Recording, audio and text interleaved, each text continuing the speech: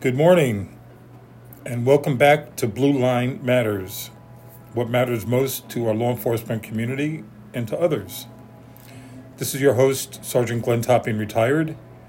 It's approximately 5:10 a.m. That's the morning for you guys.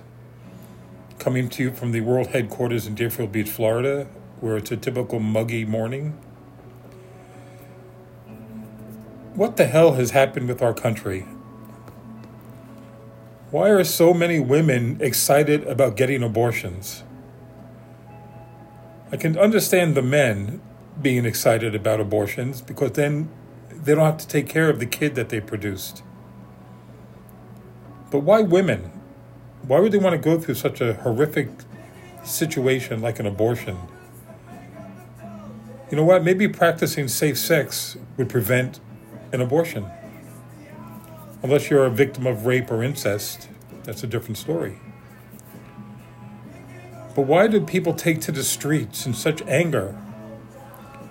Why do they have to destroy property of small businesses that they had nothing to do with the abortion issue? Why attack the police like they did in Portland with Antifa? At least they're locking them up like they should be. But, Portland is a lost city to Antifa. That's their government now. They want to keep defunding the police. No cash bails. Everybody that was arrested in the riot in Portland was out within an hour. Except for the one guy that they charged with attempted murder of a police officer. So unfortunate. People take to the streets, block traffic, prevent people from getting to work, prevent emergency vehicles from doing their job, maybe saving lives. But these people don't care. They're backed up by the Democrat Party and the president and the Democrats in Congress. They like this anarchy. This is what they live for. Their threats, the sick people in this community, in this society, take them for granted. And they act on them, just like the attempted assassination of the Supreme Court Justice. Now they have to have protection all year round, around the clock. And what is the Attorney General of the country, Merrick Garland, doing? Nothing, except labeling parents domestic terrorists because they want to argue with the school boards that are trying to indoctrinate their kids. That's important. But when it comes to tearing down our society,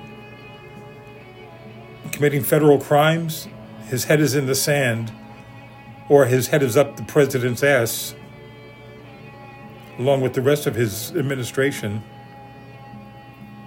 As they keep saying, November can't come soon enough to vote some of these lunatics out of office.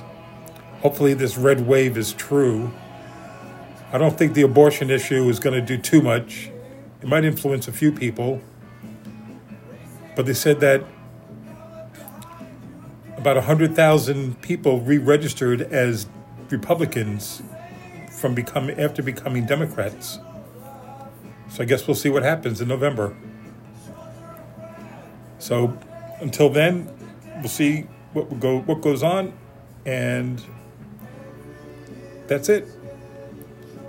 So be safe, watch your six. And for those of you out there who have to work these ridiculous demonstrations, put them in their place.